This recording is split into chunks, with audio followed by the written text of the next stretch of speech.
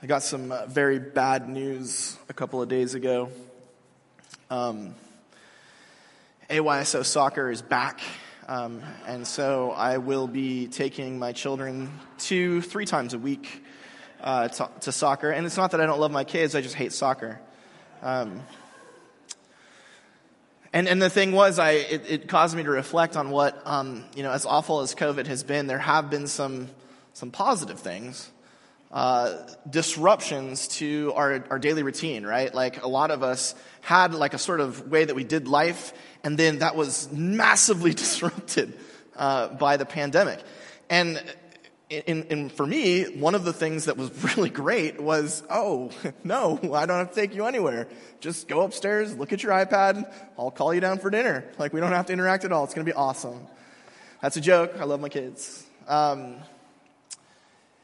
But it's interesting, grace actually works in a very similar way, right? Like the way that God's grace works, grace, for those of us who don't know, is unmerited favor. It's when God blesses us in a way that we just don't deserve, right?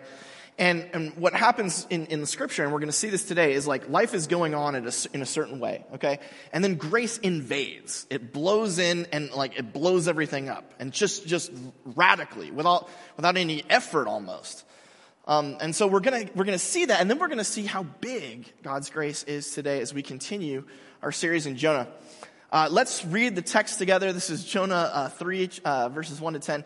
Yahweh's word came to Jonah a second time. Get up, go to Nineveh. You'll remember that Jonah has just been spat up, vomited by his whale Uber onto the beach. He's now very close to Nineveh. He's probably a little north of Israel, depending on where he was beached out, but he's there, and then God tells him this: go to Nineveh, the great city, declare against it the proclamation I'm commanding you. And Jonah got up and went to Nineveh. Now this is a change. The last time God told Jonah to do something, he got up and went the opposite way. So Jonah's he's on board sort of now.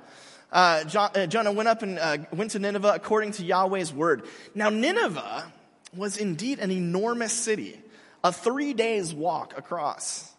Jonah started into the city, walking one day, and he cried out, 40 days more, just 40 days more, and Nineveh will be overthrown. That's the same word that gets used, if you're familiar with the Old Testament, Sodom and Gomorrah were overthrown, meaning nuked, destroyed, literally means turned upside down. So 40 days and the nuclear bombs are dropping.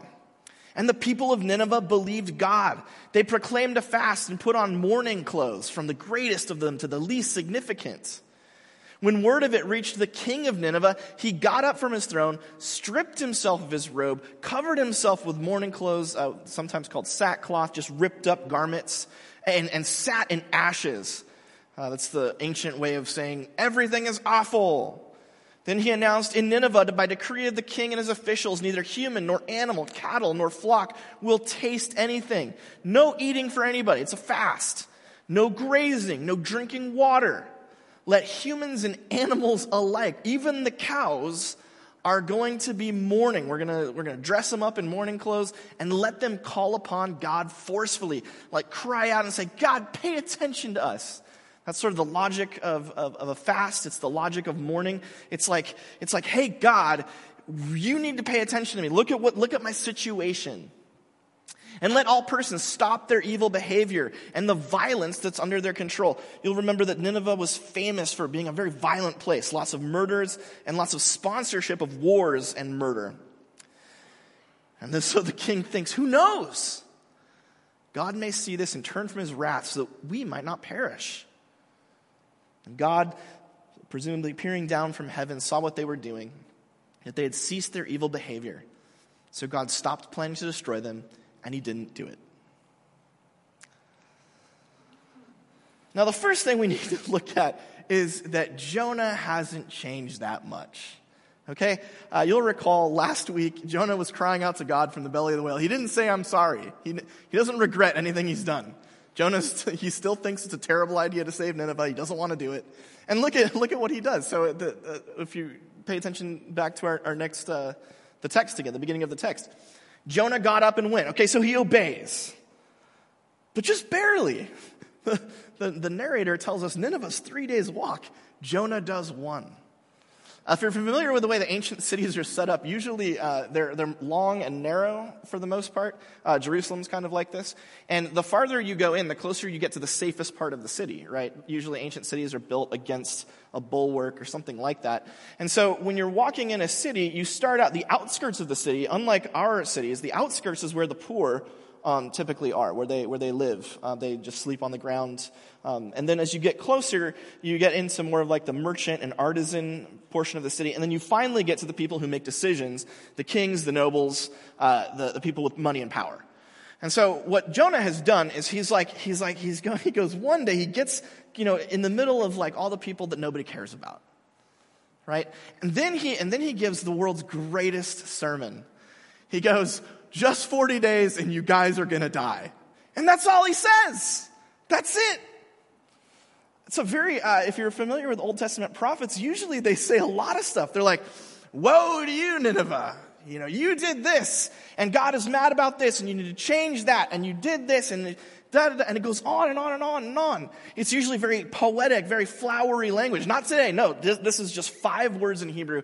If you're going to get as close to, the English as possible, it's 40 days, Nineveh destroyed. That's it. That's all he says. One of my favorite comedic performances of all time is Gene Wilder in Willy Wonka. You guys seen the Willy Wonka and the Chocolate Factory? The old one, not the stupid one with Johnny Depp. Man, every time that guy makes a movie, it's worse and worse. But anyway, Gene Wilder, iconic performance. And if you don't know the story of Willy Wonka, there's a bunch of kids and they get like golden tickets, and so they get to go visit the world famous Willy Wonka chocolate factory. And they're told if they successfully complete a tour of the factory, they will receive a lifetime supply of chocolate and like all the good stuff that Willy Wonka makes. Now, when we're introduced to the children, we find out that they're awful. Almost all of them are either spoiled or they can't stop looking at screens. They're rude. They have terrible behavior. And as a result, bad things begin to happen to them.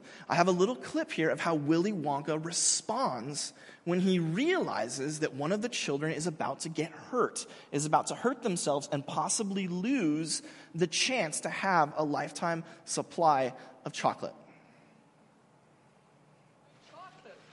My beautiful chocolate. Don't just stand there. Do something. Help. Police. Murder. It's tomato soup. It's hot and creamy. I can actually feel it running down my throat. Stop. Don't. Why doesn't she listen to Mr. Wonka? Because, Charlie, she's a nitwit. Look at me. I'm going to be the first person in the world to be sent by television. Hey, get away from that thing. Stop. Don't. Come back. Help. Police. Murder. Stop. Don't. Stop. Don't. Come back. Lights, camera, action! You almost get the feeling that Willy Wonka is cheering on the death of these children. Like, you almost get the feeling that he doesn't really care if they all perish and die in some horrible accident. Willy Wonka is exactly like Jonah. Jonah's like, it's 40 days, you're all going to die. He walks away. Like, just don't, I did it, right? I really worked into that. Did you notice he doesn't even tell them that God's going to kill them? He doesn't even say why. He doesn't give them any reasons. He doesn't tell them who's behind it. He's just like, stop, don't, please quit doing what you're doing. And it's kind of sad too, because Jonah's in this pivotal moment in the life of, at the time, the greatest city on earth, right?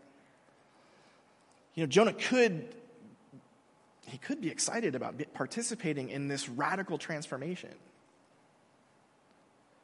But instead, he's kind of like, wait, police, help, murder. Jonah obeys, but without joy. He phones it in. The first thing in your notes is something like, Jonah serves from obligation. No joy. He doesn't want to be a part of this. And that might bring up some questions for us. First, are you serving at all? See, Jonah, his initial plan, there's 3 ways you can respond to God. His initial plan was to just not do what God said at all, just ignore God. Now his second plan here, he's like, okay, fine.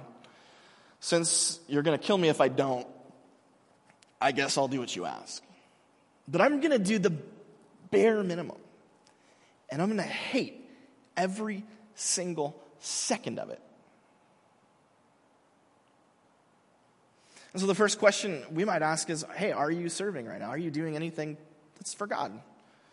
Or are you kind of like first level Jonah? God's doing stuff and you're like, nah, I'm going to go the other way. But maybe you're second level Jonah. Maybe you are doing something for God. Maybe that's something in your family, something here at the church, something in the community, something where you really, at one point at least, believed that this was God's call. This is who you should be. This is what you should be doing. And yet you wake up and you're doing it and you're like, I hate this. And it's killing me.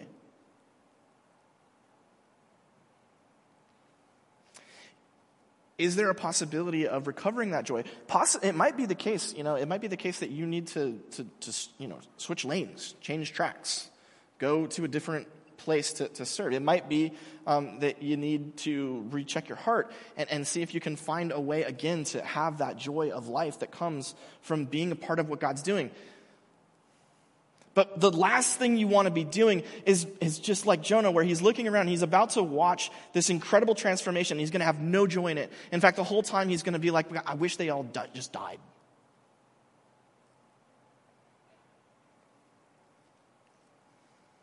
And let's look at the response. I mean, isn't this crazy? First off, notice the people of Nineveh believed God. So Jonah's like, you're all going to die. And they're like, oh, this must be God's word to us. We don't know why they believe Jonah. They don't have any reason to. They don't know who he is. They're 550 miles away from where Jonah lives. So he's just some random guy who walks in and starts saying this stuff, presumably in their language, maybe with an accent. So he's probably like a foreigner. A foreigner comes in and says, 40 days, you're all going to die. And immediately, remember, he's in the poor district. The people, the poor are looking around. They're like, oh my gosh, we've got to change. Something has to happen.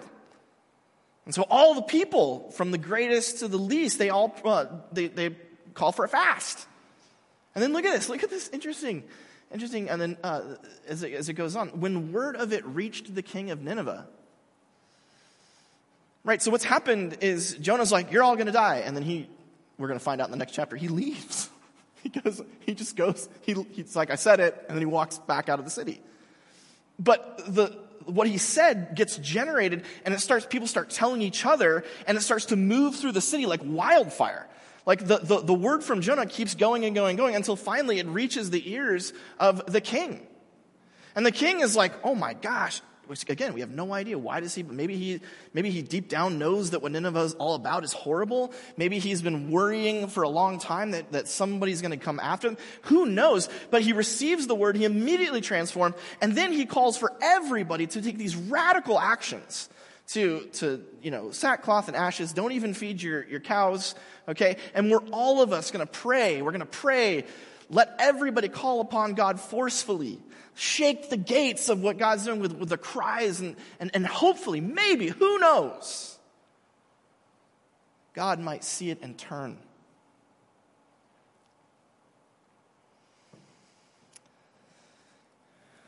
So there was the bad news this week of the soccer, but there was also, in the last 10 days,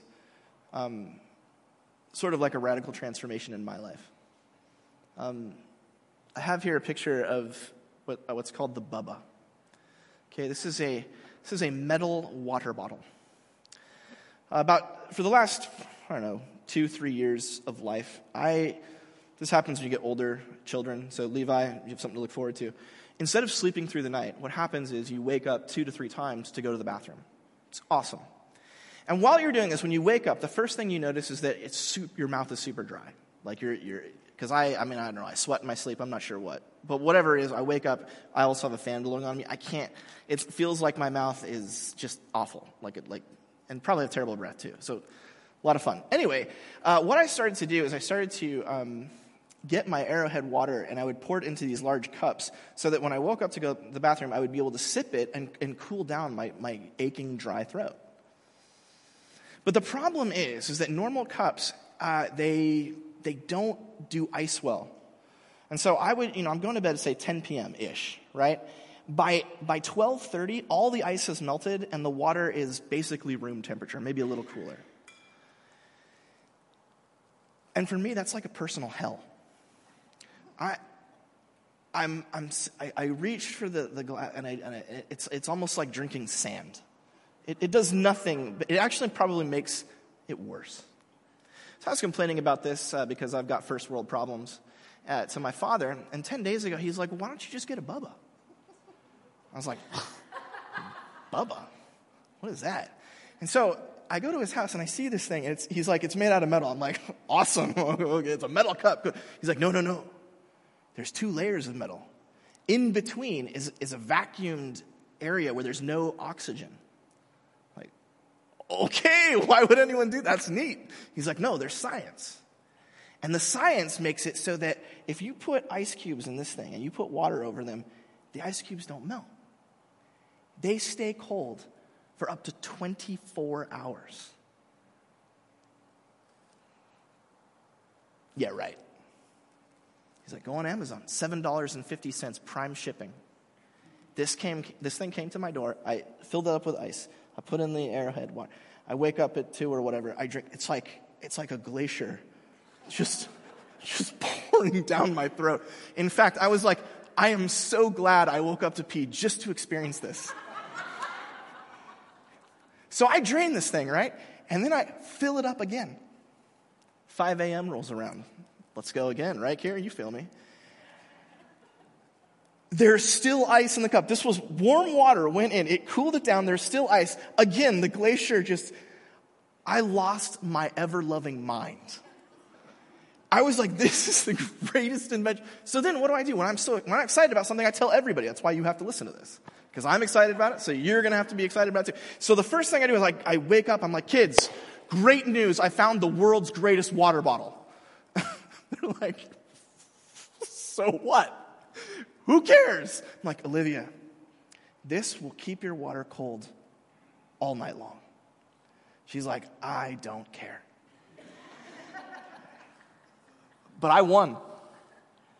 2 days ago, when she thought I couldn't hear, she asks Mommy, can I have a Bubba too? So I ordered her a Bubba without her knowing.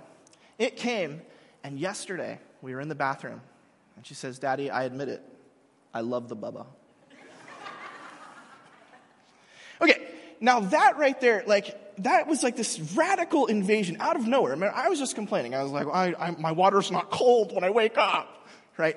And then out of nowhere, like this radical thing comes, and it just tears through my life. And now everybody in my life, Nate's camping, but I literally talked to him for like 2 hours this week about how great the Bubba is. And finally he's like, okay, fine, I'll get one whenever. I'm like, no, I'm going to get you one for you. So I ordered another one on Amazon. It's right there. When he's ready to come back, I'm going to give it to him. I mean, this is how passionate, and it just blew up. Now the Bubba's everywhere. If you're not ordering one right now, you're wasting your life. Your life is ebbing away, and you have your phones, you're bored out of your mind, just order it off Amazon. That's what's going on with the Bubba. That's what happens when this brand new, this rush of excitement happens in your life, and it just tears through everywhere. Now, the Bubba is silly and dumb. I get that. But what's so interesting about it is that it's exactly the same thing that happens when God's Spirit gets on the move. Okay? When God's Spirit gets behind something, it just tears through everywhere. And Spirit is not mentioned in this text, but you have to understand that's exactly what's happening. Because Jonah, he phones it in. He's like, you're going to die, and he leaves. And then it did that small little spark, it just turns into a forest fire of redemption, of transformation, of repentance. It goes throughout the entire city from the poorest, least significant person all the way up to the king. The cows stop eating. There's this radical movement, and all that it took, was this one guy phoning it in as little as he could.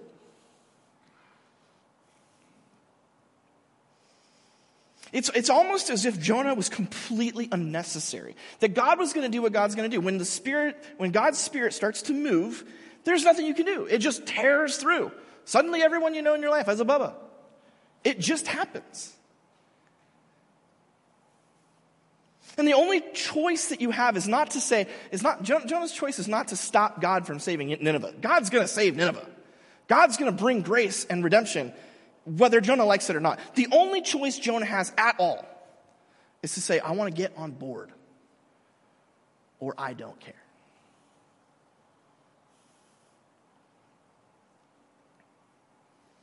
It's the next thing in your notes. You can't stop the Spirit, but you can join in.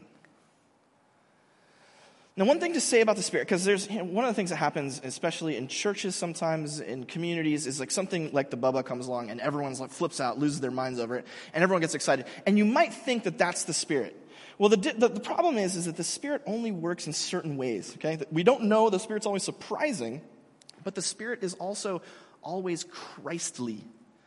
And by that I mean when the Spirit comes in power, because the Spirit is the Spirit of Christ, the fruits of the Spirit are always fruits of things that Jesus did, experienced, caused in his life. So you're never going to have the Spirit come in and then suddenly like someone's going to be,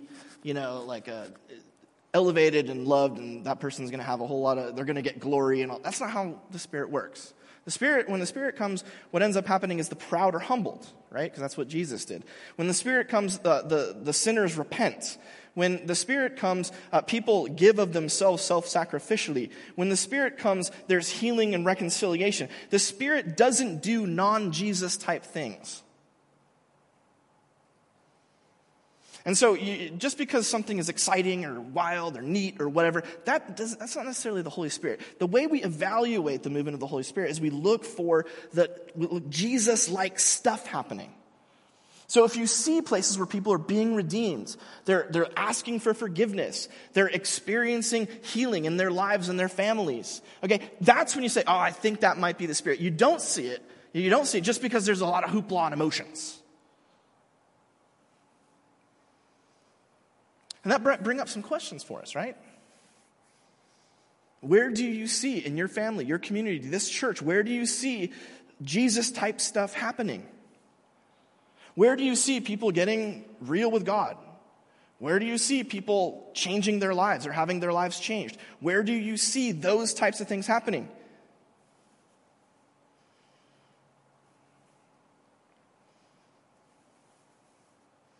And if you see them, are you jumping in? Or are you like, well, that's cool. It's neat that that's happening.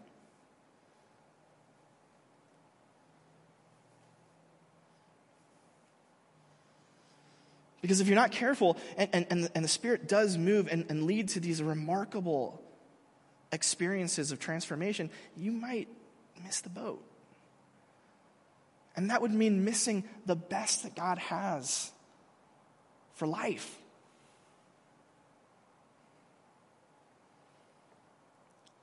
Probably the most incredible part of this text for me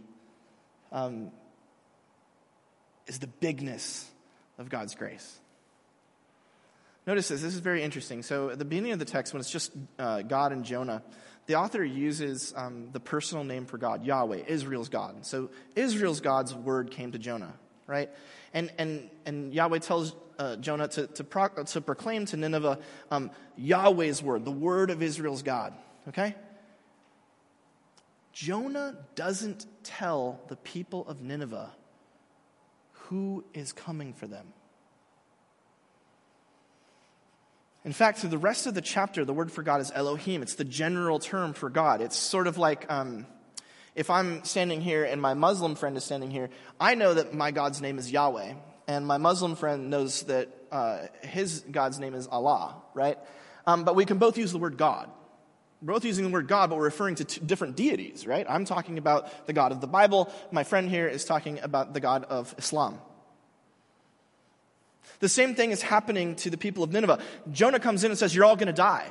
And what they do then is they begin crying out, but not to Yahweh. They don't even know who Yahweh is. They've never heard of Yahweh. They simply say, God, if you're out there, whichever God it is that is upset with us, whichever one, maybe if we cry out to you, not knowing who you are, hoping that you listen to us, maybe you will have mercy on us.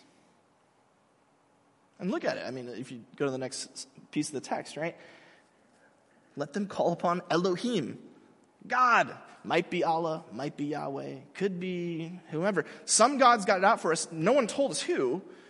We know that it's happening, but all we can do is we can just kind of just blow as many prayers to the ceiling as we can and just hope that the God who's doing this, the real God, the one God, whoever that God is, that God is listening.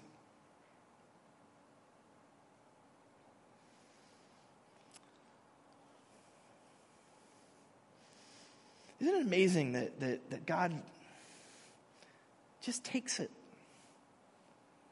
That God doesn't look at that and say, you didn't get me right. You didn't know me well enough.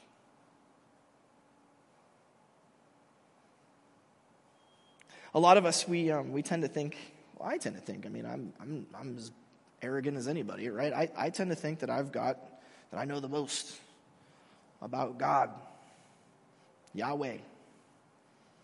And when I look at people who don't have the same, nuanced, particular understanding of all the different things that are in the Bible, I kind of like, yeah, you're okay, but really, I'm the one. And I kind of fashion for myself sort of a little tiny tent. I have a picture here of a tiny tent. You could go camping in that. Camping is stupid, but a lot of you do it.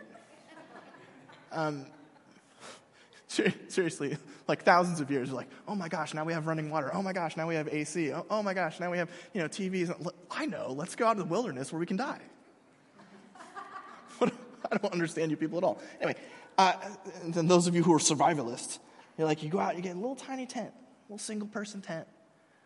Just you, and everything is perfect and right the way you want it. Some of you are generous. Some of you don't want to just camp alone. You'd like to bring your spouse, so they have double tents right here. This one has like a top opening, and it's like off the ground so that the foxes can run underneath you instead of coming into the tent. I don't really know. But some of you don't want to camp without your family. And your 12 best friends. This one fits 16. Incredible. You can get it on Amazon for like $330. Jeff Bezos is evil. Don't use Amazon.com ever again. That's a big tent when you think about it. And some of us spiritually, we're kind of like that. We're generous. We're open. We're like, hey, we believe that God is willing to bless people who don't think just like us, but think mostly like us, right? So we have a bigger tent. We kind of open it up and say, yeah, this is where God can work. These are the people that God is looking out for. This is the sort of person and they're not exactly like me, but they're not bad. They're not awful. This is the Khan Shatir. It's the world's largest tent. It's in Kazakhstan. It's 500 feet tall and 35 acres. It's a tent. It's all everything outside is canvas of some sort. They have swimming pools.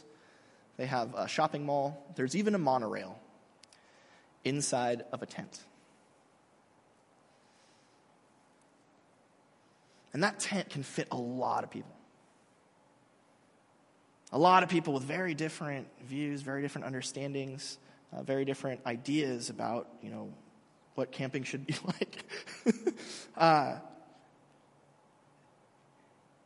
And that's the kind of tent that God's building, that God's grace is building. God's not looking for perfection. He's not looking for the perfect understanding. He wants that. What God's actually doing, the way that God's grace operates, is God is always looking for anyone he can find, anywhere that he can pull in the tent. Even if they're not at the very center of the tent, even if they're just on the outskirts, he just wants them in. It doesn't matter what sort of background they have. It doesn't matter how much they understand. He just wants to bless. Jesus says, God showers blessings on the righteous and the wicked, right? It rains on the righteous and the wicked. God's grace is this just massive outpouring, and he's trying to get the biggest possible tent so that he can bless as many people as he can. It doesn't matter where they come from, doesn't matter who they are. He wants to just shower blessing after blessing after blessing after blessing. He wants to forgive, he wants to save. He's not looking for me. and people like me.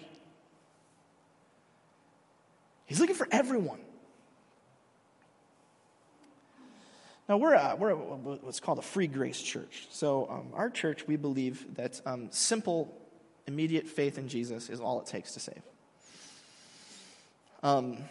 If someone comes to you and says, Jesus saves, you're like, I believe it, that's it, you're done. You're in God's tent.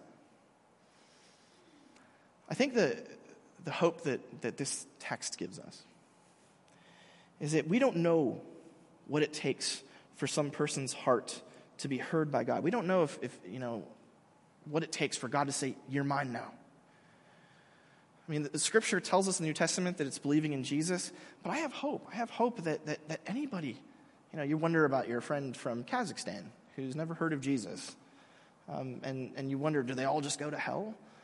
Maybe, but it's possible, I hope, that God is just looking for any heart that will turn to him, that will cry out and say, God, I don't know who you are, but I know that you want me to change. I know that you want to save me, and I want you to save me. God, I don't know who you are, but I want your life. And I have hope. I have hope that even that God might turn and invite and welcome in. I'm not going to bet on it. I don't want to stop evangelism. I think that we need to go and present the lordship of Jesus, present his kingly rule, present his grace, present him to everyone. I think that needs to continue. But for those of us who are worried, we wonder, what about them? I think Jonah gives us some hope that God says, you know what, I don't care if you know me perfectly. I just want you to turn your heart to me. And so God saw what they were doing. They stopped. They listened. So he stopped planning to destroy him, and he didn't do it. The last thing on your note sheet is that God's grace is building the biggest tent. However big the tent can possibly be, that's the tent that God's grace is going to create. And I don't know how big that is, but I hope that it's really, really big. And I know that it is because of how God interacts with the Ninevites. And that brings us to just a couple last questions. How big is your tent? And maybe not even in terms of who you think is a Christian or who's not, but who deserves your grace? Who's worth forgiving? Who's worth coming to with love? How big is that? And what would you do if you wanted to make it bigger? Let's pray. Gracious God and Father, we thank you that your grace is so big and so large, that your ear is inclined to every cry for mercy.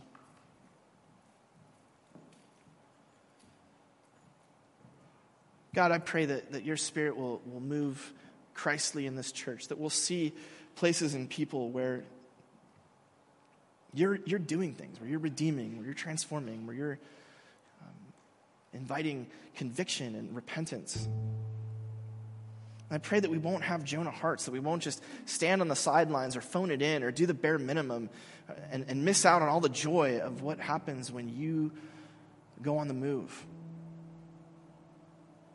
May we be people who are extending your grace beyond the tent of this church and out into the communities, our neighborhoods, our workplaces, in the midst of a culture that's so consumed with division and hate, that we'll have the counter voice of grace. And God, we praise you and we worship you because you, Yahweh, God of Israel, have the biggest grace tent that there can possibly be. May your name be glorified in Jesus Christ, our Savior. Amen.